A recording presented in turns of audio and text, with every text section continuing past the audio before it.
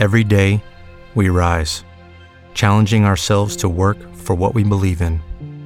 At U.S. Border Patrol, protecting our borders is more than a job. It's a calling.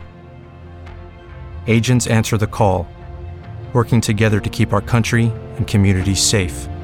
If you're ready for a new mission, join U.S. Border Patrol and go beyond. Learn more at cbp.gov/careers. Lucky Land Casino, asking people, what's the weirdest place you've gotten lucky? Lucky? In line at the deli, I guess? Aha, in my dentist's office. More than once, actually. Do I have to say? Yes, you do. In the car before my kids' PTA meeting. Really? Yes. Excuse me, what's the weirdest place you've gotten lucky? I never win and tell. Well, there you have it. You can get lucky anywhere, playing at LuckyLandSlots.com. Play for free right now. Are you feeling lucky? No purchase necessary. Void where prohibited by law. 18+. Terms and conditions apply. See website for details. There are flaws in the justice system that lead to thousands of people being wrongfully convicted of crimes they didn't commit every year. False confessions, false statements by witnesses, evidence used incorrectly.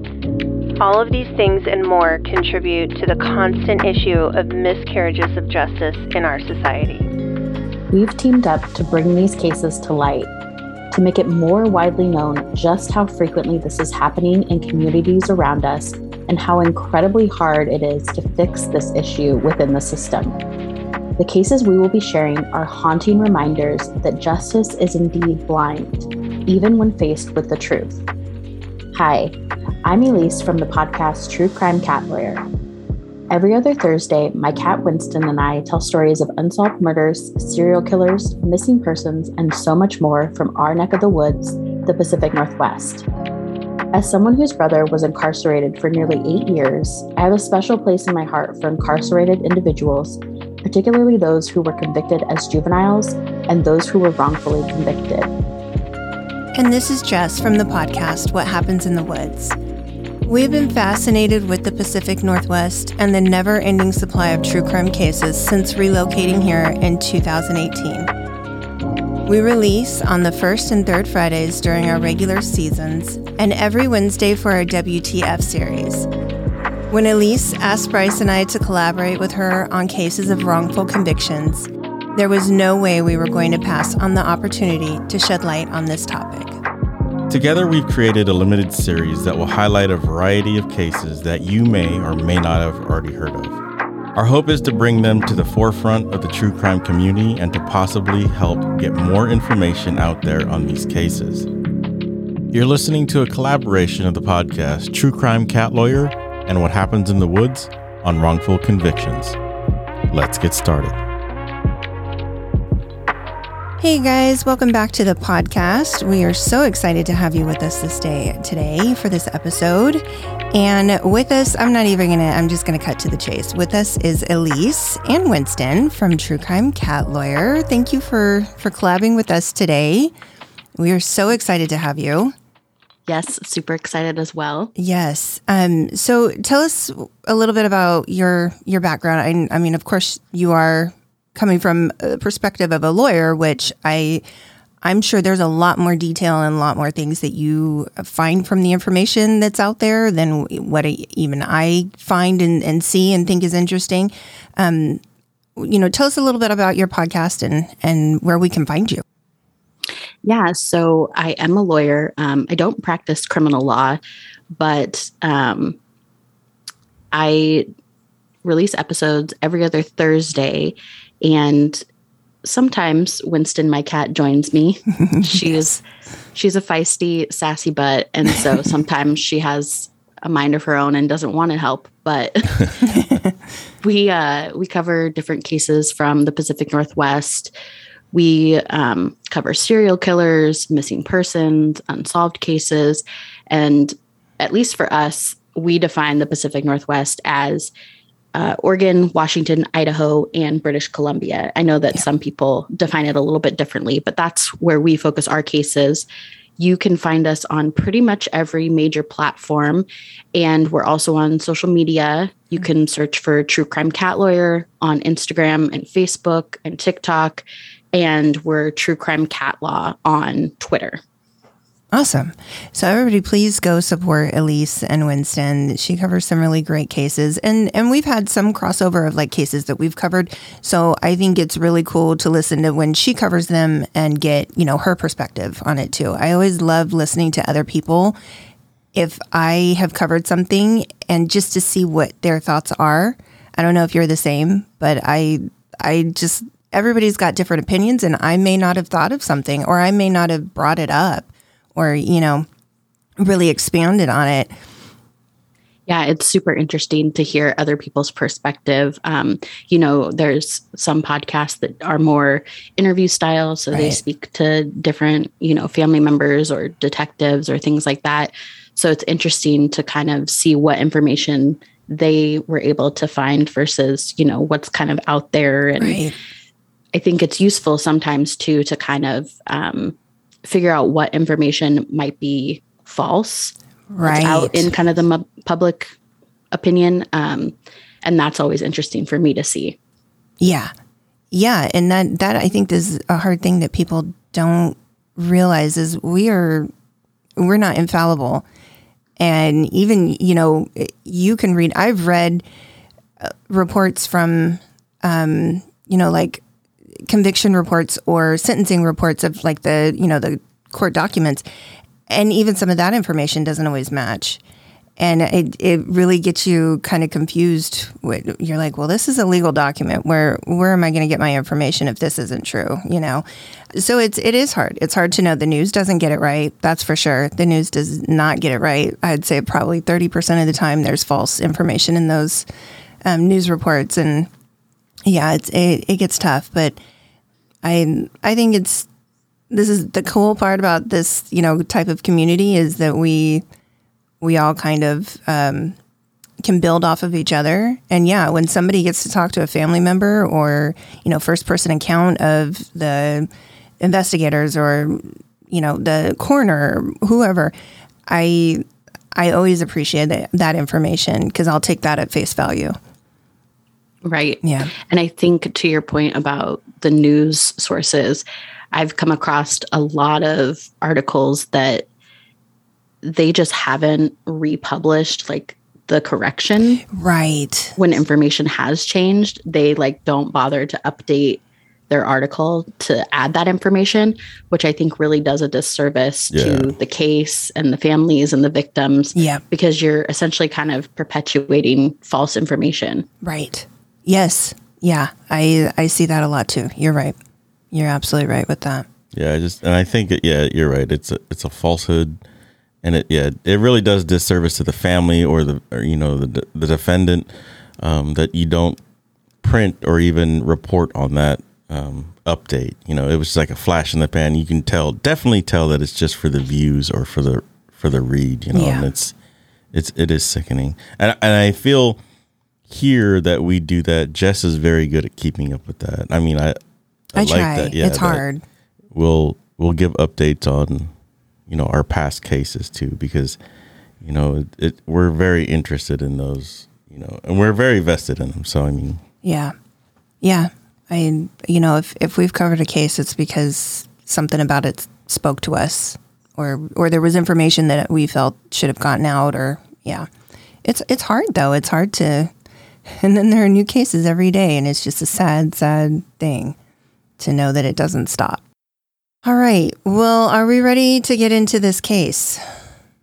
Yes. You ready? I'm ready. You know nothing about this, but Elise and I have been, probably bombarded with a lot of information on this one. This one is a big deal, and it's heartbreaking, just all the way around. Everybody involved. It's very distressing to know that this not only happens, but it happens more frequently than anybody wants to know or admit. That people are wrongfully convicted and they are,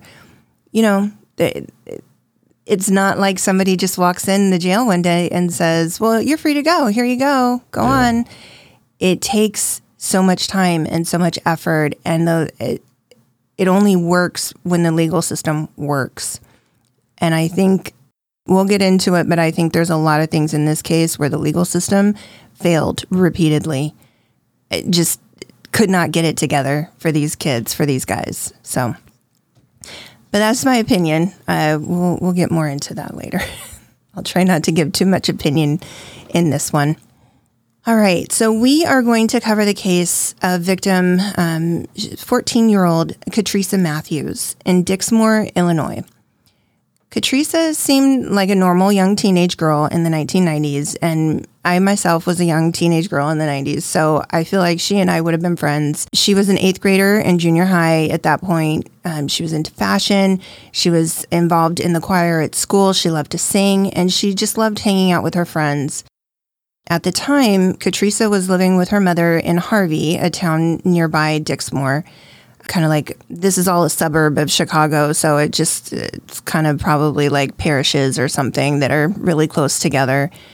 Her father was living in Florida. He was trying to make, a better life for himself. And they had talked about her moving down there with him. They were making plans so that, she had better opportunities as a young adult. Her normal routine every day, during school was to go to her grandmother's after school. She was going to call her mother when she got there, check in. She'd probably eat, and then she would get on the bus to get to her home that was not far away. On the day in question, she walked her friend home, which was normal. Then she made it to her grandmother's, and she talked to her mom before she left over the phone, but she never made it on that bus. She never made it home. She would last be seen alive leaving her grandmother's home late that afternoon. Katrisa was reported missing, and it seems that the report was taken seriously, which we know is not always the case. A lot of times with teenagers, the police will say, oh, they've run away. And it's easily dismissed, and there's valuable time that gets missed when that happens. You have a window of opportunity, in those first, few hours, first 24 to 48 hours, where you miss that if you don't talk to the right people and you don't get the right information. And I am at least happy that it seemed like in this case, they did take the missing report very seriously. The police were involved in searches that were organized around the neighborhood, and the public was asked to be on the lookout. They were handing out flyers. Family was searching for her. Friends were searching for her. Initially, though, there was no sign of anything. We're not sure, where she went, who she went with. There's just no sign of anything. 3 days after she went missing, there was a very strange call that came in to the Dixmoor police. It was a short call made by an anonymous person that claimed they had seen a body in an area that was close to Katrisa's grandmother's house. And as soon as this information was relayed, the man hung up. If police had followed up on this call-in tip, there's no record of it, but, there's not to say that they didn't, but obviously this information didn't lead to anywhere or anything that was relevant at the time. Then evidently there was more information that came into the police by multiple sources who say they saw Katrisa with a white male at a Motel 6, as well as a restaurant on November 22nd. So this is just days after her appearance. And although several employees of the motel came forward, nothing much comes from this information either. Police find no evidence that the girl was Katrisa, nor do they know who this white male was. And it just kind of gets lost. The information just kind of gets lost and shuffled after that. Unfortunately, the body of 14-year-old Katrisa Matthews was found on December 8th, 1991. A man was walking along a path, near an empty field near Interstate 57. He came across her body. There were definite signs of a sexual attack. Her top was pushed up above her bra, and she was nude from the waist down, aside from her socks and underwear that were down around one of her ankles. Her jeans were completely off and draped across her chest. The cause of death, which was later confirmed by the coroner, was a single .25 caliber bullet that had been shot into her mouth. Now, the autopsy shows some very interesting information. They did find seminal fluid from vaginal and rectal swabs in the rape kit. They also found some hair samples, but there were no fingerprints found at the scene. And as mentioned, the cause of death was confirmed to be a single shot to the head. Investigators at the scene confirmed she was killed there in that field, most likely after she had been sexually assaulted, and she had been left for dead. There was no evidence that the body had been moved, nor that it had been out in the elements for long. Even her socks, which were white, showed minimal dirt, which in turn leads me to what I found most curious out of all of the evidence found, was that she had only been dead a matter of maybe hours, maybe 1 to 2 days at most, definitely not weeks before her body was found, according to the autopsy report. And keep in mind, at this point, she had been missing about 20 days. Oh, okay. So somebody, either this information is wrong or later information that will come across is wrong. But it's very conflicting, and it's an interesting thing to, the coroner reported that her body was still in rigor mortis, which, as I read, lasts upwards of about 48 hours. So if she was still in rigor mortis, she would have either had to have the body been preserved and kept cold, or she was not dead those 20-something, 20 days, 19 days. Or she survived and was just left there. I can't imagine that being shot and bleeding out like that. She was shot in the mouth, and they did. I mean, she bled heavily. I can't imagine that she would have lasted that many days out there like that. Plus, they did not find any, she was not disturbed by any animals. And this is an open field. Yeah, okay. So that, to me, is probably the most telling that confirms that, 24 to 48 hours of rigor mortis and where she was. I would think animals would be present. You would find, that there was presence of, animals. Unfortunately, they do come across bodies and, they do things. It's just the nature of animals. Yeah. So where then was she for the past 3 weeks? I mean, that's kind of the question, the $1 million question. Did she run away? Did she get taken? To find these answers, police began working to find, any possible suspects. They started by questioning the people in her life, which of course they're going to do, friends and family, classmates. They very quickly got nowhere. By the early part of 1992, there are no leads. There was no progress being made on catching Catrice's killer. Months go by with the Illinois State Police taking the lead on the investigation, and it turns cold. They had DNA from the semen collected, but, this is before a national database, so CODIS had not been invented yet. Yeah. So there's no centralized database to match it with. At this time, DNA evidence did not give many answers to labs if they didn't have a source to check the DNA against. You have to have the primary source to be able to say this is a match. Yeah. They could get information from it. They could extract a lot of information about, what type of perpetrator they're looking for, who they should be looking for. Is he a white male, a black male? Is he, just very does he have a certain blood type? That type of things. They're not going to be able to pull a match out of their butt without having something to match it to. Yeah. So it really essentially it's great to have, but at the time it meant nothing. It really didn't mean anything. It doesn't give any answers. So this investigation just comes to a standstill. But outwardly, the Dixmoor police claim to the public they are working hard to get information on the case. They're working hard to solve this case. They're telling her family that they're doing everything that they can do, and it's just nothing is happening. Yeah. And then, seemingly out of nowhere, they get this break. In late October of 1992, a report was made to an investigator at the Dixmoor police that someone had seen Catrice waiting on a street corner the day she went missing. They saw her eventually get in a car with some teenage boys.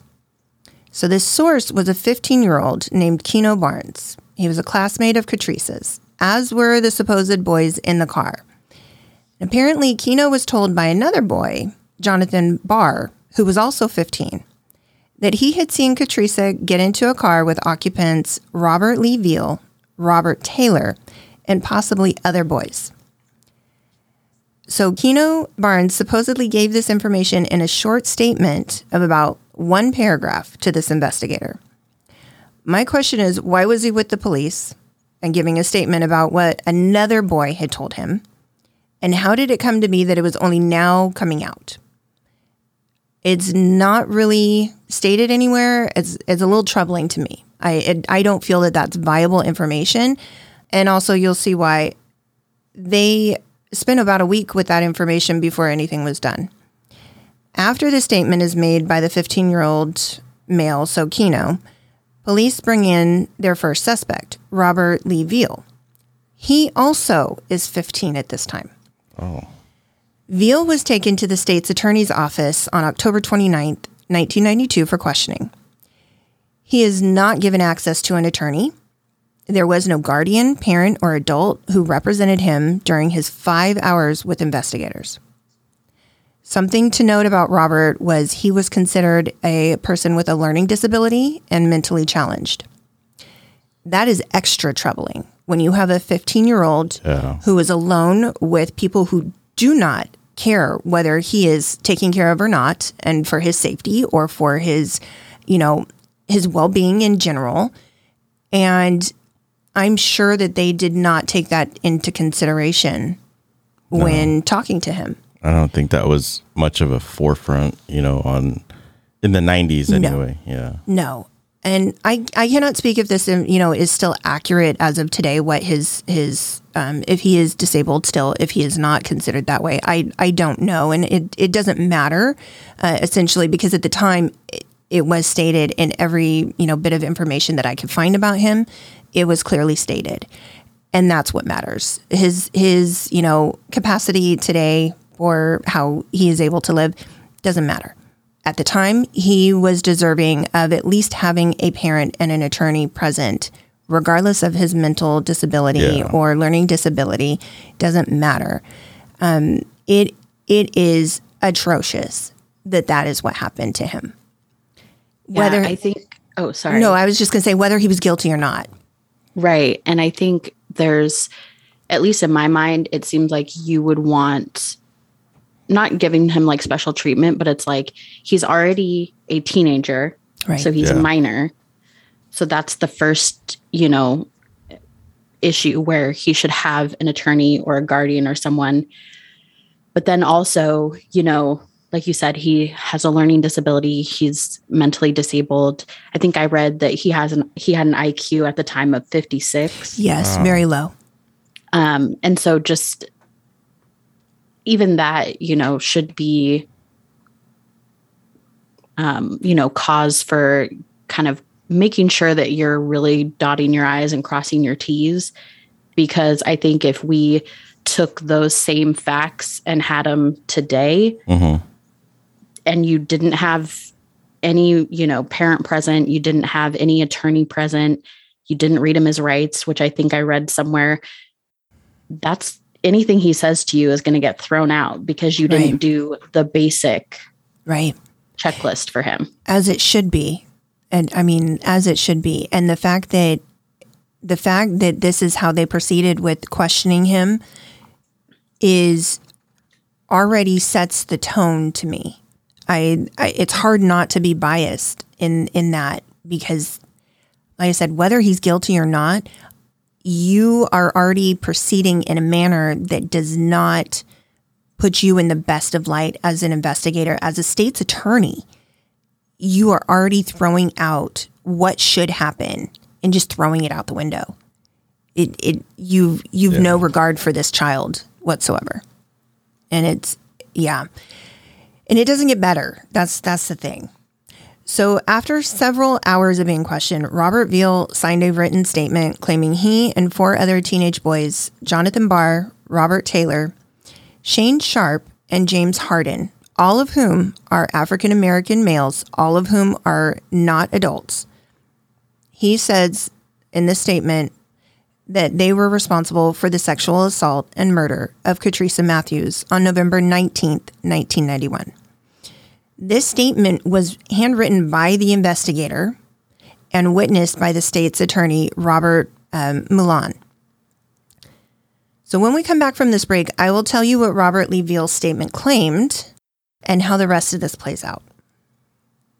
Hey guys, it is Ryan. I'm not sure if you know this about me, but I'm a bit of a fun fanatic when I can. I like to work, but I like fun too. It's a thing. And now the truth is out there. I can tell you about my favorite place to have fun. Chumba Casino. They have hundreds of social casino style games to choose from with new games released each week. You can play for free anytime, anywhere. And each day brings a new chance to collect daily bonuses. So join me in the fun. Sign up now at ChumbaCasino.com. No purchase necessary. VGW. Void where prohibited by law. See terms and conditions. 18+. Lucky Land Casino, asking people, what's the weirdest place you've gotten lucky? Lucky? In line at the deli, I guess? Aha, in my dentist's office.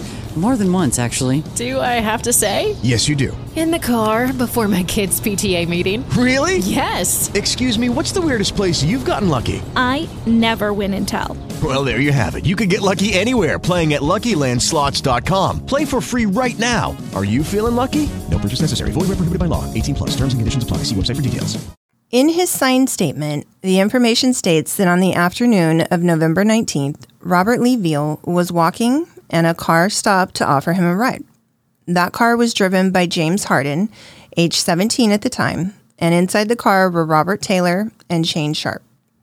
He gets in, and they go down the road where they pick up Jonathan Barr, the driver's brother, so James' brother, and Katrisa. The group then goes to a field near I-57 to hang out for whatever reason, but an altercation between Katrisa and Jonathan starts kind of out of nowhere, and he just punches her. Oh. Yeah. In his statement, he claims that the group starts walking along the path. James is calming Katrisa down. They then get to a point where they kind of stop in this field, and just kind of out of nowhere, soon Katrisa is being forced to engage in sex with James, Jonathan, Robert Taylor, and Shane. But Robert Veal claims he did not engage in sexual assault. He was kind of a bystander. He then claims James pulled out a gun and shot Katrisa in the mouth. And then the five boys just kind of left. They left her there to die. He gives no reason. And this statement, whether it's from him or whether the investigators led him to it, there's no reason for why any of this occurred that's given. Really? Right. Yeah. And you would think that there would be somebody wanted to date her and it got out of hand, or she was, they used to say all the time in the 90s, oh, she was a flirt. She was a flirt and she was asking for it. Yeah. Even something like that, nothing like that was stated. And mind you, that is not a reason for sexual assault, and I do not condone that whatsoever. But I'm just saying, in the 90s, they would say that a lot. Oh, you asked for it. You're dressing a certain way. Yes, they would. It was very much a shaming, period. So authorities next brought in Robert Taylor to be questioned in regards to Katrisa Matthews that same day. So Robert was also only 15 years old at the time of the questioning, and he also was questioned without an attorney or without a parent or a guardian.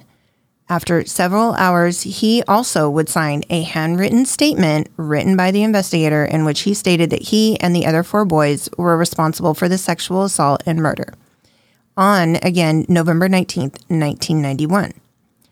His statement also states that the boys stopped to pick up Katrisa in the car that James was driving, and the details are similar enough that, Robert Veal gave in his confession. However, when he gets to the end, he also claims that it was the other boys and he did not participate in the sexual assault. The next confession came days later after 20 hours of interrogation. Shane Sharp, who was age 17, also signed a similar statement implicating himself and the same four young men in the crime. Just as with the other two boys, he had no attorney and no parent present during the time being questioned. Almost 2 days. He is there being questioned with no attorney, no representation, no parent, nothing. Yeah. What that sounds like is like in the Air Force, you go through survival school and they keep you up for hours because you would just agree to anything because you're so tired. Yeah. It's the same thing. It's torture. It is. It is. It's mental torture. Yeah. Is what it is. And I can't say, I mean, I don't know. I didn't find any information on that. Were they being fed? Were they, you know, I'm assuming he didn't sleep. Yeah. I'm assuming that they kept him awake. You know, they probably rotated investigators coming and going and would drill in the same questions and the same information. I'm sure almost 21 hours of this, you're going to say whatever they want you to say. Yeah. It doesn't matter. You don't even know your own name at that point. If you haven't slept, you haven't been given, enough food, you don't know. You don't know anything. The handwritten statement was again prepared by the same investigator and witnessed by the same state's attorney as Veal and Taylor when their statements were signed. But his statement varies in some details. So in his confession, he claims that it wasn't James driving, but Robert Taylor, who at this time was only 14 years old in November of 1991. I found that odd. Not that it doesn't happen. 14-year-olds do some crazy shit. They do. Yeah. But it's enough of a statement that my eyes would have been open to that and said, what? This kid who's 14 was driving? Whose car was he driving? Is this a regular thing that he would do? You know, I would have asked more questions. It would have concerned me. So he also states that the 16s went to the brothers' home. So James and Jonathan, their home, and they were hanging out in their basement before the group went to the field. This time it's James who punched Katrisa in the mouth, not Jonathan. And the story keeps changing. Right. Oh. And then Shane finishes his statement by claiming that neither he nor Jonathan participated in the sexual assault. When James Harden and Jonathan Barr, who was supposedly the one who confessed to Keno Barnes, which kicked off this whole entire string of interrogations, they were brought in to be questioned. Neither of them would give a statement or sign papers that implicated any of the boys in this crime. They were the two that alone maintained they had no knowledge of this and they were innocent from the get-go. And mind you, Jonathan is the one who, supposedly told Keno, which Keno then relayed to the investigator, that, the whole thing, that they had Katrisa gotten in the car with them and that they knew, they were involved in her murder. So now all of a sudden, he knows nothing about it, and he and his brother are maintaining that they have no knowledge of this whatsoever. But he was supposedly the one who had this, this confession that was made. So at this point, authorities have 3 signed confessions, and that should be good enough, right? We assume that even a child wouldn't confess to a crime they didn't commit. But I question all of these inconsistencies. All of these confessions have in common is that they kept the names of the people involved and the date that it happened as supposedly consistent. But let's talk about that date that was given in the coroner's report and compare it to the date that was given in the signed confessions. All 3 of the boys signed statements claiming that the assault and murder happened on the date that Katrisa disappeared, November 19th. However, as I stated, the autopsy showed that she had more than likely been killed on the 7th and 8th of December. That's like 3 weeks after she disappeared. Yeah. So that alone in that inconsistency and the others in the statement, you would think that there would be a long pause taken to make sure that these young men were actually responsible for this crime. You would be wrong. So the 3 confessions are enough for the police to arrest all 5 of the teens and charge them with first-degree murder and aggravated rape. The news media, dubbed these boys the Dixmoor 5. In a news article from 1992, Dixmoor Police Chief Nicholas Graves claims that they had these boys pegged for this crime all along. They just needed some more time to get more evidence.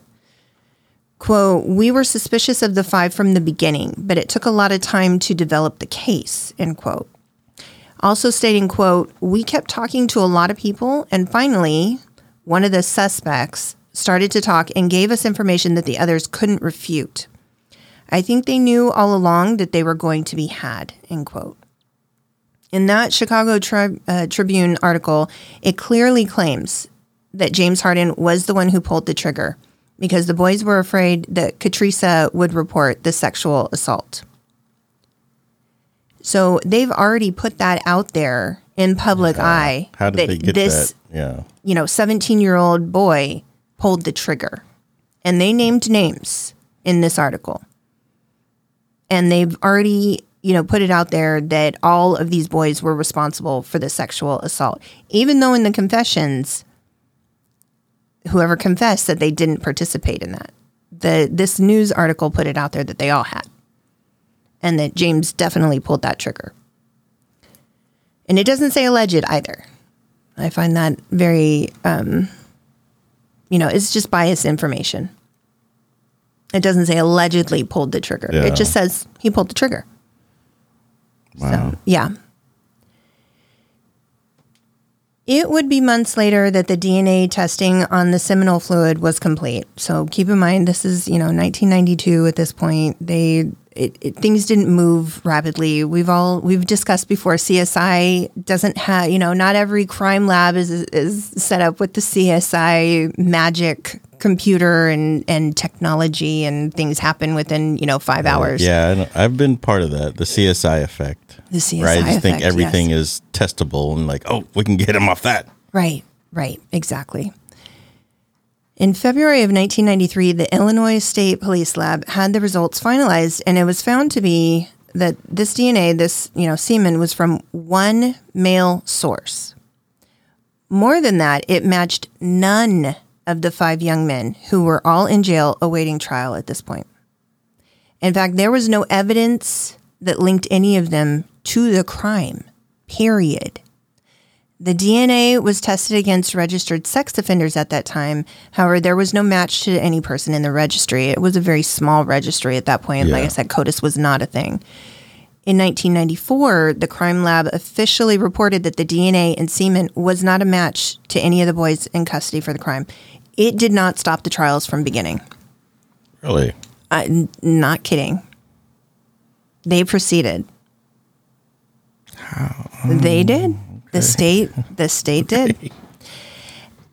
Yeah. It's interesting to me that, so they have these alleged confessions, and I'll put confessions in quotes. Sure. And then they have this DNA that doesn't match anyone. Mm-hmm. It's interesting to me that they just sort of ignore this DNA. I mean, obviously it's not interesting, it's terrible, right. But it's interesting in the sense that in the Central Park 5 case, they decide that there's this unknown 6th male that's actually the one who raped the victim. And so they just haven't found this person, right. All of that. It's weird that they didn't try to argue that, and they just kind of almost didn't acknowledge that the DNA existed. Yeah. Right. And I did read, which I'm sure was very painful for the families if this information ever got to them, that they couldn't, they spent a lot of time investigating whether Katrisa was sexually active at 14 years old. And again, I'm not saying that does not happen. What I'm saying is that they assumed that because the DNA didn't match any of these teens, it was then, well, how do we prove that then she was sexually active? And, this was from consensual sex with somebody. How do we then prove that? At no point did they want to, like you said, they just kind of pushed that knowledge aside and ignored that there was no physical evidence that these 5 boys were involved. None. You've got hearsay from a boy who heard it from another boy that they picked her up in the car and took her to a field. That's what you've got. And you've got 3 confessions that don't match.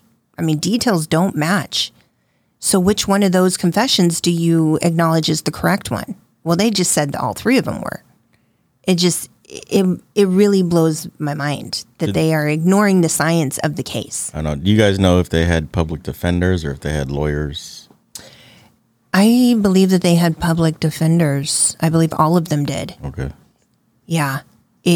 At this point. And we'll get, I know there's a lot more information, and I don't want to get too deep into the trial information because I'm sure that Elise has a lot of information to go over on that. So I want to save that for her. There are some things that we have to discuss in regards to that for later information to make sense. So I'll give you kind of a brief, background on what happens from this. So surprisingly, the state of Illinois still proceeded with the charges, like we said, solely based on the signed confessions of Robert Beal, Robert Taylor, and Shane Sharp. The state filed for Jonathan Barr and Robert Taylor to actually be tried as adults. And keep in mind, they were both 15 years old at this time, at the time of being charged. The juvenile court judge initially denied it, but the state prosecutor in the case won an appeal that pushed it through. Oh, wow. And Elise, I'm not sure if you have that to discuss. I do remember some of the details, if not, because that bothered me greatly. Yeah, you can go ahead and discuss that. Okay, so the judge,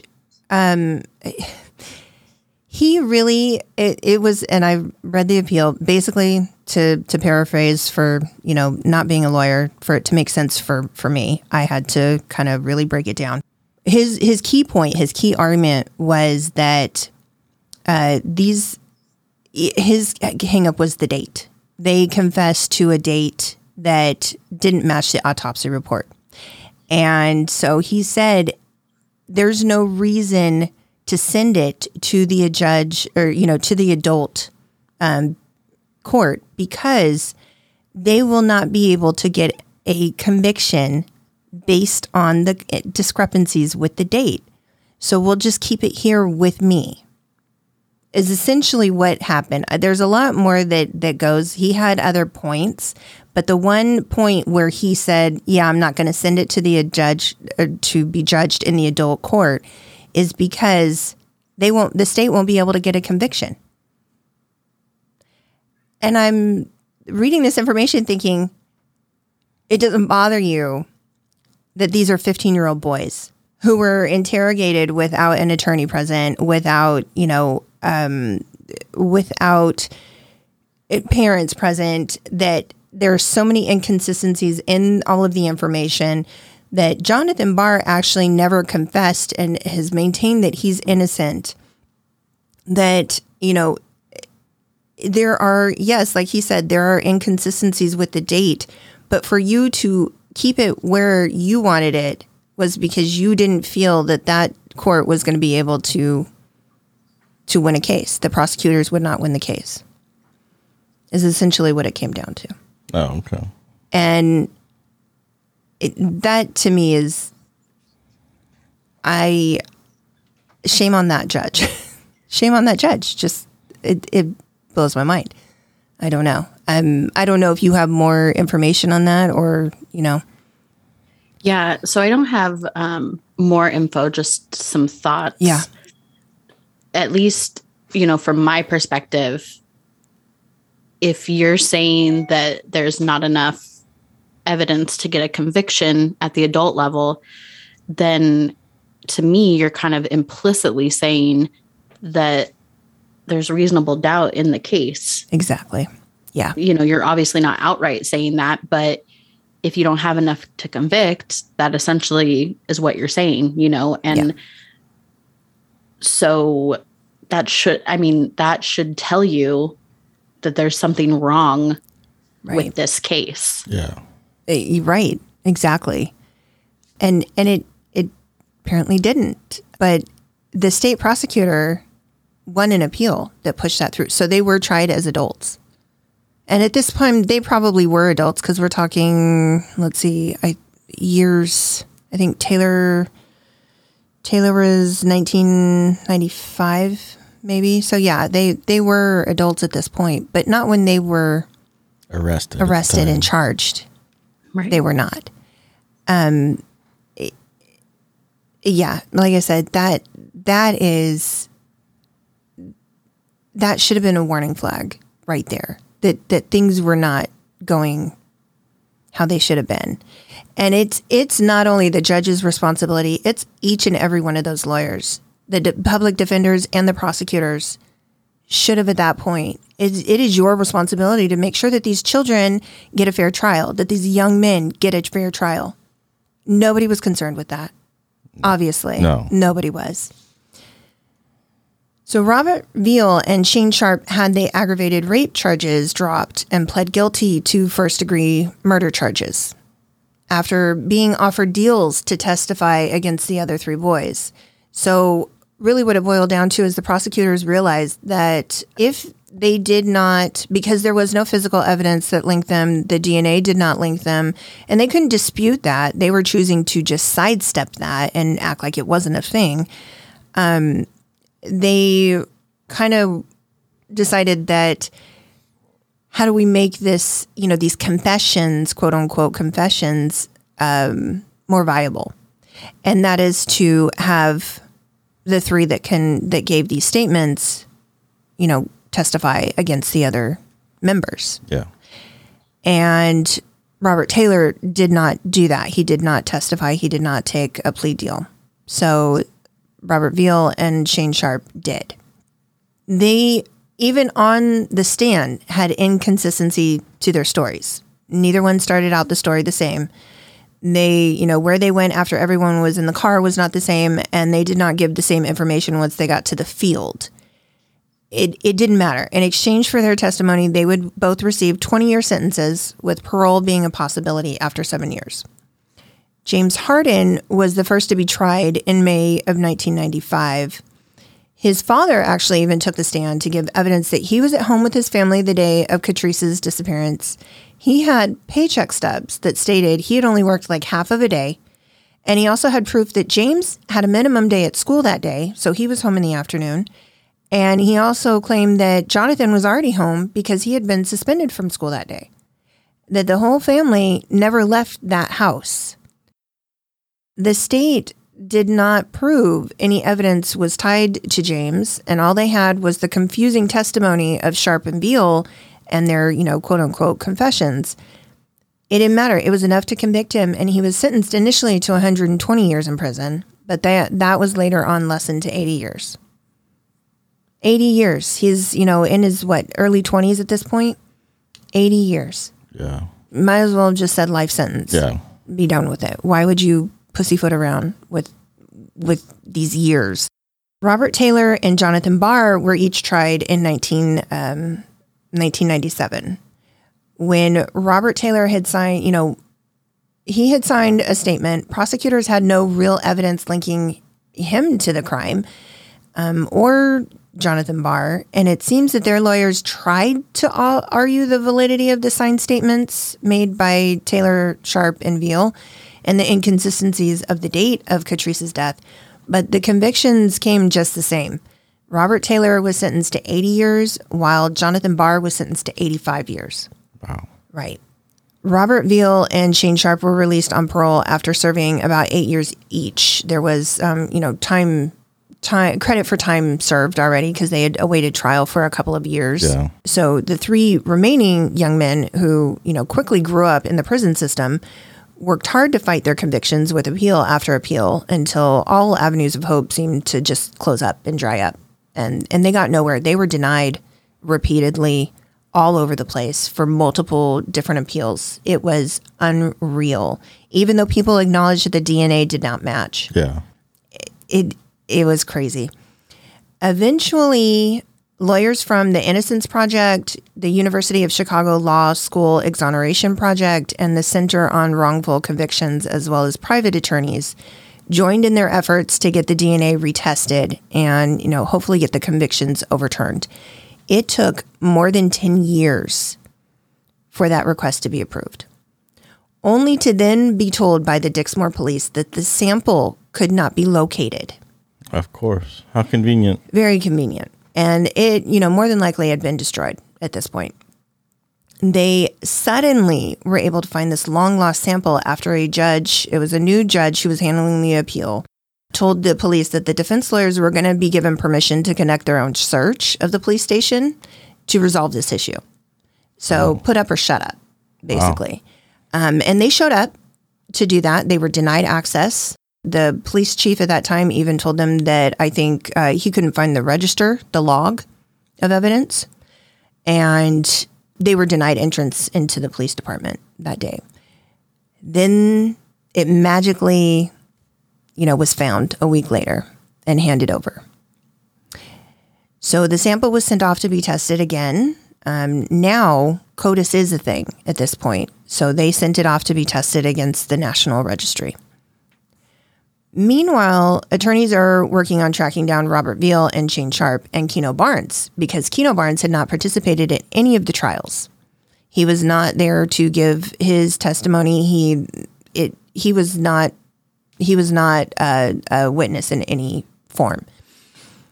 All three of the men would end up officially recanting their statements, and in the case of Veal and Sharp, they recanted their confessions, saying that they were coerced. Keno Barnes actually claimed he had never even given a statement in the first place. And all of what the police claimed he had, he had said, he was like, I don't know anything about this. I have no idea why my name is even being mentioned. And I don't know. There was also mention of another man. He said, I don't even know who that man is. I did not give this information to the police. Robert and Shane claimed that they were coerced into signing these statements. Like I said, the police, they claimed that the police used threats. They forced them to sign. They also stated, hey, if you sign this, we'll let you go. You want to go home to your grandma, sign this piece of paper, you'll be out of here, you'll go. And the kids thought that would happen. They thought that if they told the police what they wanted to hear, they'd be, able to go home. They did not. It did not happen that way. The signed affidavits that there was no truth to the statements and that they had been told if they signed, that they would get an easier sentencing in jail. If they testified it against the other boys, they would be, it would go easier for them in jail. They would get special privileges. They would, it wouldn't be as hard. What child is not going to take that deal? Yeah. If you're going to send me to jail because nobody's listening to me, of course I'm going to want to be treated better. I'm going to want these special privileges, whatever they are. I'm going to want to be as safe as possible in prison because I'm a child with, grown adults who have committed horrible crimes. Yeah. Of course I'm going to say and do whatever you tell me to do. Of course. Unfortunately, none of these, the recanting, Barnes coming forward and saying he doesn't know anything about this, none of that was helpful in any of the appeals for Jonathan Barr, Robert Taylor, or James Harden. It still did not give them any hope of appeal. When the DNA results finally come back, there is a match. Whoa, really? Right. So the DNA pointed to a known criminal, Willie Randolph, who had been on parole for an armed robbery charge back in 1991. He was on parole just months before Catrice's murder. And he had a history of sexual assault and other criminal charges going back decades. His address at the time was about a mile away from where Catrice's body had been found in that field. When authorities began to look into his past, a former girlfriend came forward, and I say that in quotes because of my next statement. She gave evidence that she had been forced at the age of 15 into a sexually violent relationship with Randolph for numerous years. She gave birth to his son during their so-called relationship, and after attempting to break off the relationship, she was beaten with a tire iron by Randolph. Really? Where was her family? Where were her people? Who was protecting her? Nobody. The system failed her too. Yeah. Wow. She gave a statement that the field where Catrice Matthews' body was found was also the place where Randolph had beaten and sexually assaulted her for the first time at the age of 15. This sets a tone for this jerk. This is a pattern. Yeah. Now, is she older?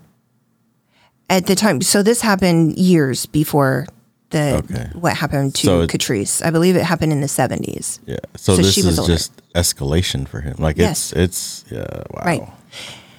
She, gave them a lot of information. And even with this at hand, the then state's attorney, it was different than who had been involved in their signed statements, did not move to indict Randolph for the charges of rape and murder. it would not be until 2016 that Willie Randolph would be arrested and charged with the kidnapping, sexual assault, and first-degree murder.